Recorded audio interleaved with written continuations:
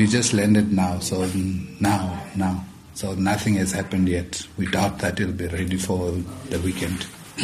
No, I think for now, we'll obviously need to do an assessment. The coach now needs to go sit and do an assessment and do a needs analysis. Fortunately, we had 2 assistants, which Morgan remained. The goalkeeper coach is still there. Physical trainer is still there. So the better part of the team is there. So the only issue now we'll do is for him to assess what is there, and then we develop a needs analysis, and then we can be able to make a decision from there.